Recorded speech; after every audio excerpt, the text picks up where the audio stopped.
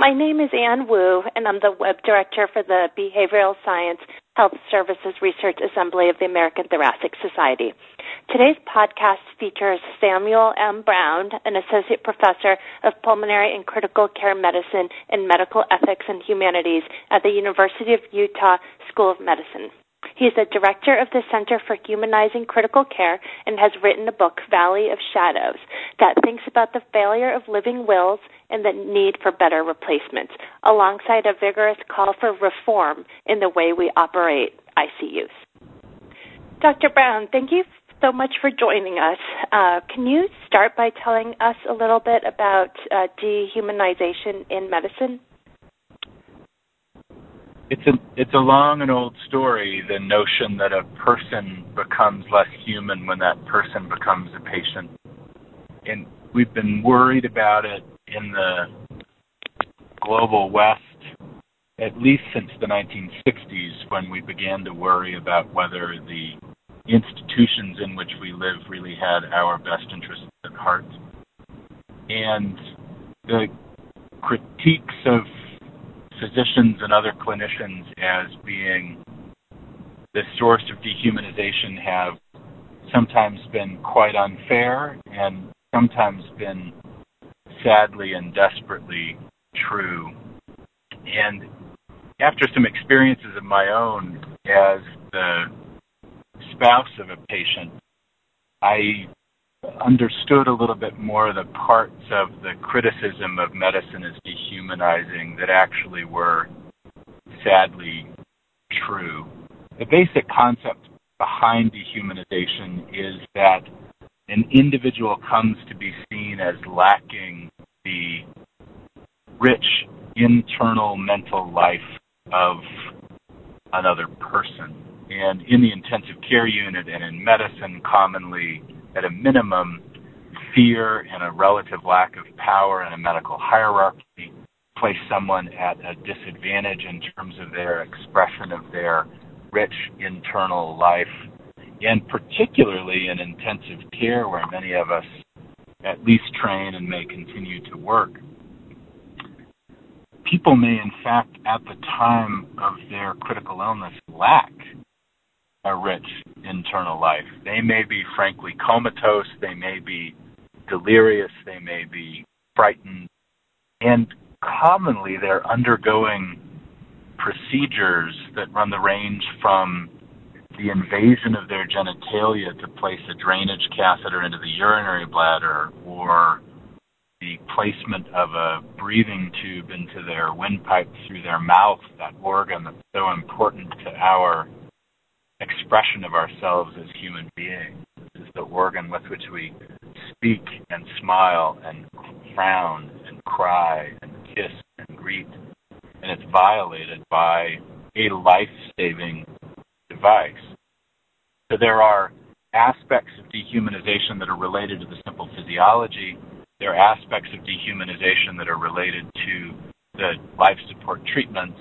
And then there are aspects of dehumanization that are part of what I think is an ultimately maladaptive approach to managing the stress of working in medicine, of knowing that a certain number of the people you care for will die even under your care.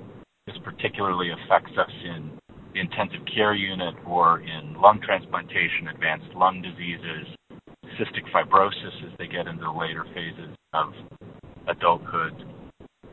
We as clinicians will treat people who will die. And we have to do hard, complicated things at times of great stress. So there's an element of dehumanization that is the clinician attempting to maintain the clinician's sanity. And my sense is I've been working on this for the last few years, both in research and writing and in training the next generation of clinicians, is that I think there are adaptive and maladaptive approaches to maintaining the necessary distance.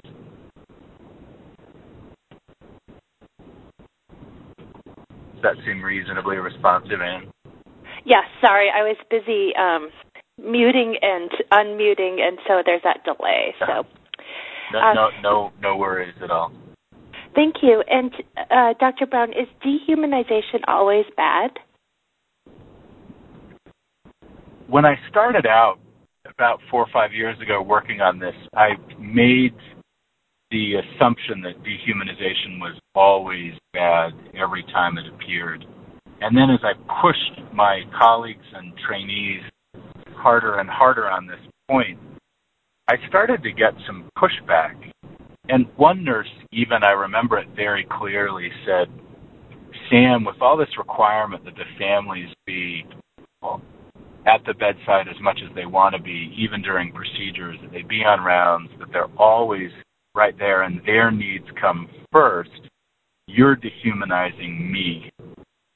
And I really took that to heart, that even though I think our highest priority is to our patients and their loved ones, we also need to be thoughtful about the rich internal life of each other and of the trainees and of the clinicians that work with and for us. And that caused me to do some soul searching and to acknowledge that it probably is the case that if clinicians kept continuously in mind the full humanity of every patient they treated, they would burn out in just a couple of months.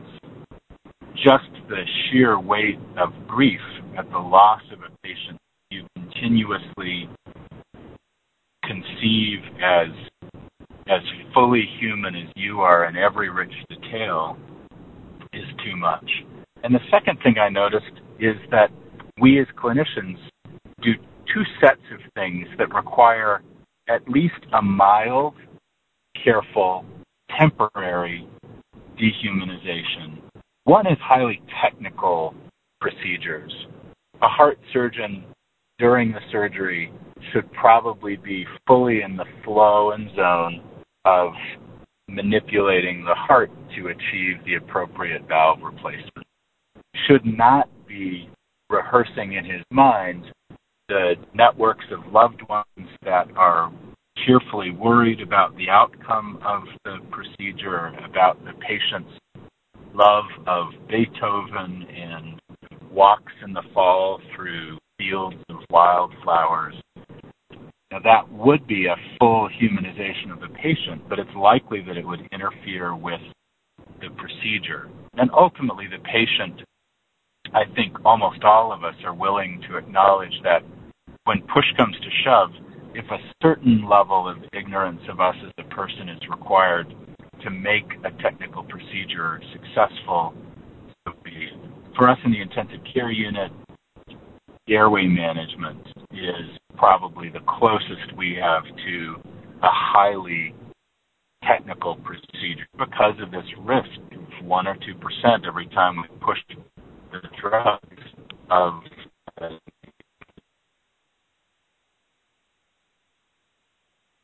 organization. The approach that I've come to take and that I'm teaching trainees is to thoughtfully and with self-awareness acknowledge that you're entering a moment when modest dehumanization for the patient's benefit is appropriate. And I'll even, since I do my procedures with the family members in the room, I'll even acknowledge that verbally. I'm now going to focus entirely on this procedure. When I do not need to focus entirely on the procedure, I'll be available for any questions. That makes a lot of sense. A certain amount. Go ahead. No, that makes a lot of sense. The second piece are the painful procedures. And this is a much trickier situation because it's very easy to become fatalistic about the pain of a procedure in a way that has us entering into a positive feedback cycle of dehumanization. A patient fights, perhaps out of delirium, more commonly I think out of a mixture of fear and delirium, against a procedure, and we are prone to reflexively move into even more authoritarian, even more dismissive modes. So I think we have to be much more careful about. But there are certain things that we do that hurt people. Dressing changes of large and severe wounds. Occasionally people do need to be restrained in their beds. People may need a chest tube and may have relatively marginal blood pressure and oxygenation that require that we be very thoughtful and careful about the narcotics that we administer. So in saying that a little bit of dehumanization during a painful procedure is necessary, that's with a giant asterisk. But ultimately, none of us can bear repetitiously inflicting pain on a beloved. And full humanization requires a kind of moral equivalence of the recipient of our care and a beloved. And related to this question of what we do around pain, there's this question of death. We lose the people that we try to save. And there's been this horrible caricature in the popular literature that says that doctors are in utter denial of death and they can only see a patient at high risk of death who then dies as a medical failure, and they are inherently dehumanizing for those traditional toxic authoritarian medical reasons. But the reality when I talk to my colleagues and trainees is that it's really sad when a person dies. And when you're fully invested in the life of the person that you're treating, you experience a bereavement. And those of us that have experienced a bereavement know that we're devastated for 6 weeks to 3 months and slowly try to dig out of that devastation over the course of the next 9 months or a year or more, and are never the same. And if the average doctor takes care of, I don't know, I'd have to make up a number, but the average intensive care unit doctor in the United States, probably 12 to 25% of her patients will die under her care. And so if you figure that on average somebody sees 60 patients in a week, for every week on service, you're going to have 9 or 10 people pass. I mean, this is a huge crush of potential bereavement that I think we need to acknowledge. And the approach that I've taken to finding the balance there is through the collaboration with the family members, giving them the room to be the ones that carry the grief on behalf of the team. And knowing that the person who died will be honored and grieved and cared about in their absence reassures me that it's okay that I don't experience the death of this patient as intensely as I would experience the death of my mother or of my child. So that's a long way to say, I think highly technical procedures, high risk of death by way of managing the risk of severe bereavement and burnout, and the requirement that we occasionally do things to people for their benefit with their permission that are quite painful, are all times when we need just a little bit of careful, thought-through, appropriate dehumanization to find the balance. That makes a lot of sense. And congratulations on your book, Through the Valley of Shadows. Can you tell us a little bit about it? Thanks, Dr. Wu. Yeah, that book came after my experience as the spouse of a patient. I had a bit of a moral crisis, and I realized that my approach to both provision of clinical medicine and my approach to training the next generation of clinicians had often been callous and needlessly dehumanizing. And after some soul searching, and to use an old religious term, repenting, changing my ways, I tried to think, how can I make sure that the next generation of clinicians doesn't make the same mistakes that I made? And got to work. I've always been a bit of a quantitative person and interested in methodology and scientific rigor, but have also been curious about the deep hard questions of human life. And this felt like just a marvelous way to combine those two interests. So we founded the Center for Humanizing Critical Care at Intermountain Medical Center, started a variety of research projects around phenotyping patients and families to understand better their experience of life-threatening illness in the intensive care unit, worked to try to understand person-centered and person-relevant outcomes after a critical illness, working to understand better how to fix advanced care planning and advanced directives, which have been so irrelevant to the actual human struggle of the vast majority of people who complete them or are told to complete them. And as we got underway and publishing papers and making changes, it occurred to me that it would be useful to have a book that summarized a lot of the issues at play and a lot of the work that not just we, but other people around the country are doing to try to improve the human experience of the intensive care unit. And Oxford, in its Ethics and Philosophy list, were gracious to publish it. And in it, I tried to write a book that was accessible and highly relevant to the practicing clinician. Even though it's in the ethics and philosophy line, I tried to make it not an abstruse academic text. And I also tried to write it, and I actually had some lay audience editing performed on the book to try to make it even more accessible to a lay audience. And my hope has been that both patients and families on the one hand and practicing clinicians on the other will be able to enter a shared conversation as the result of the book.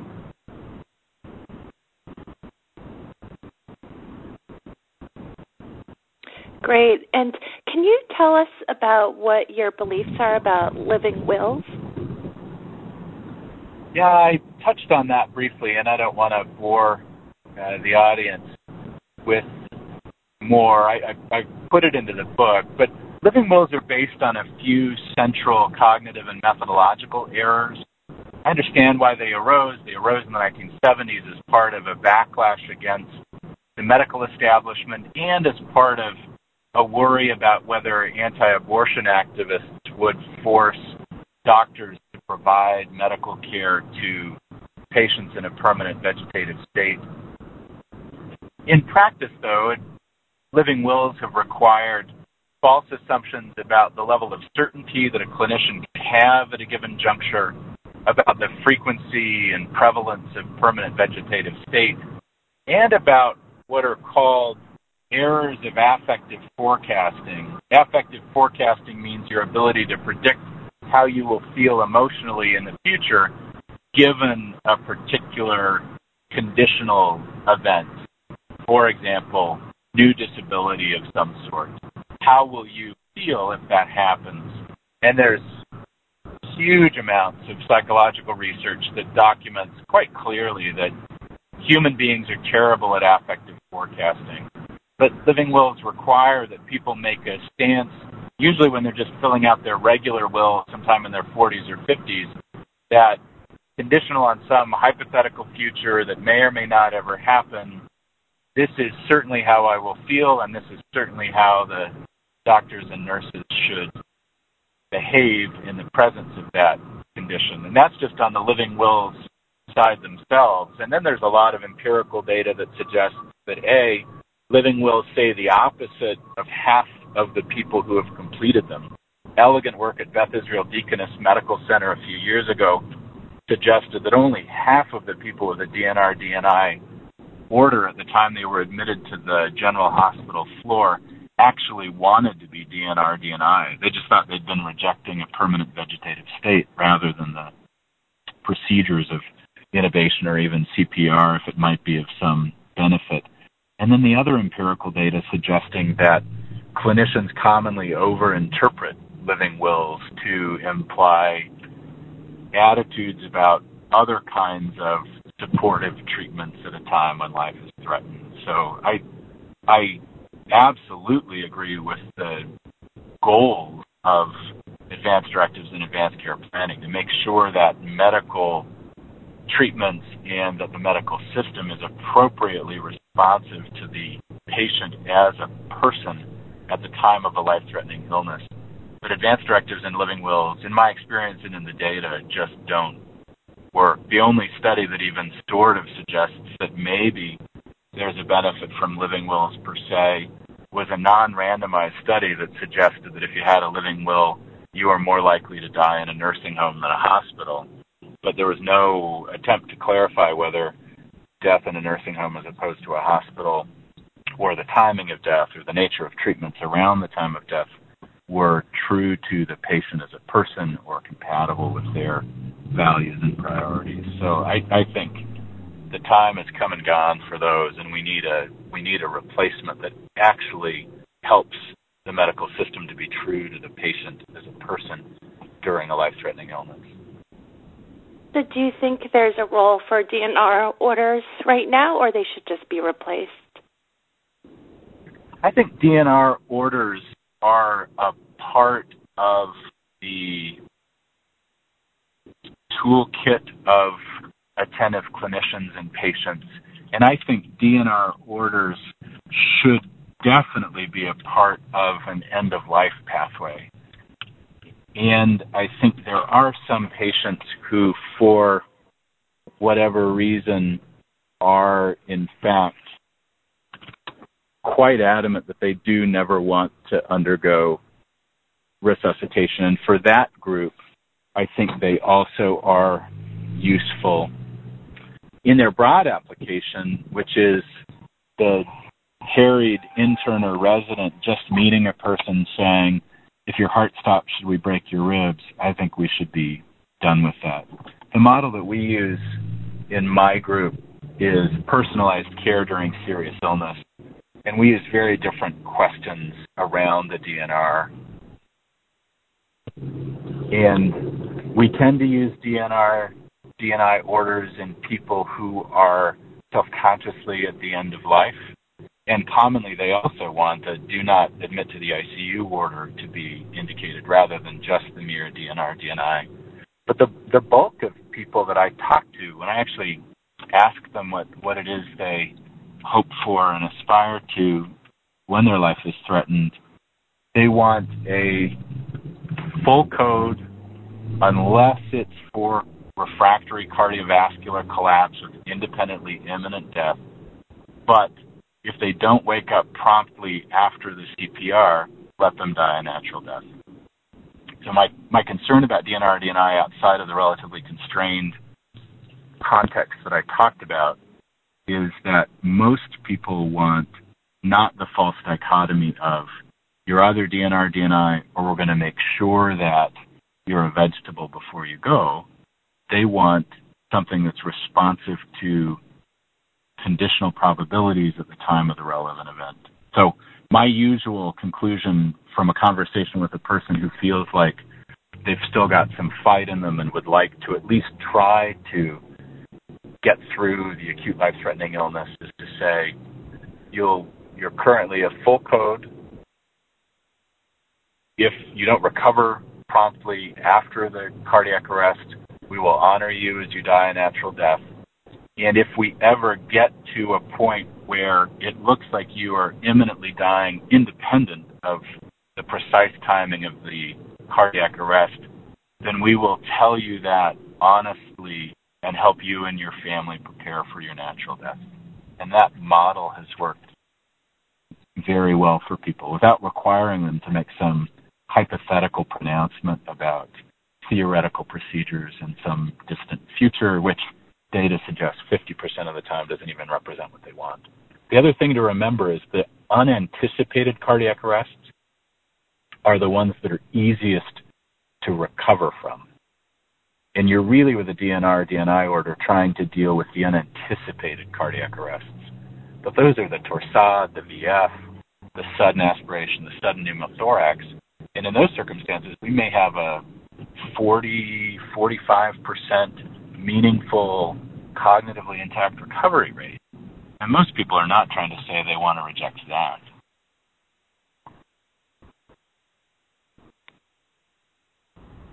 Right. And you also differentiate between clinician-centered and patient-centered approaches to high-stakes medical care. Can you talk about that? Yeah. Living wills and DNR orders are really attempts to make our lives as clinicians easier and to make sure that we're able to implement desired strategies with a minimum of hassle. We don't realize that's what we're doing, but it is.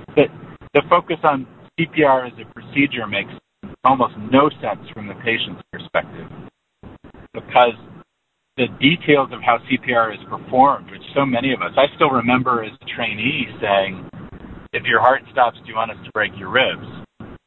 Well, why would you break my ribs? What's the point? And why are you asking for my comments on this specific procedure? What people want is to know that they'll be honestly communicated with, that in the event of a life-threatening emergency, if there is a procedure that has reasonable prospects of achieving a patient's goals according to the patient's definition of reasonable prospects, then go for it. Whatever the specific detail, whether there's a broken rib or not, go for it. They're not as, people like to know what's going on, but they don't want to be consulted as an expert in an area they're not expert in, which procedures ought to be performed at which points in time, and are much more interested in honest communication, guidance through a time of crisis, a clear sense about what is likely to come next and what the implications of it might be, and then making sure that the technical side of things is well performed. CPR is a medical miracle as a procedure. It's got a number needed to treat of somewhere between 7.5 and 12, depending on the data, for intact cognitive recovery.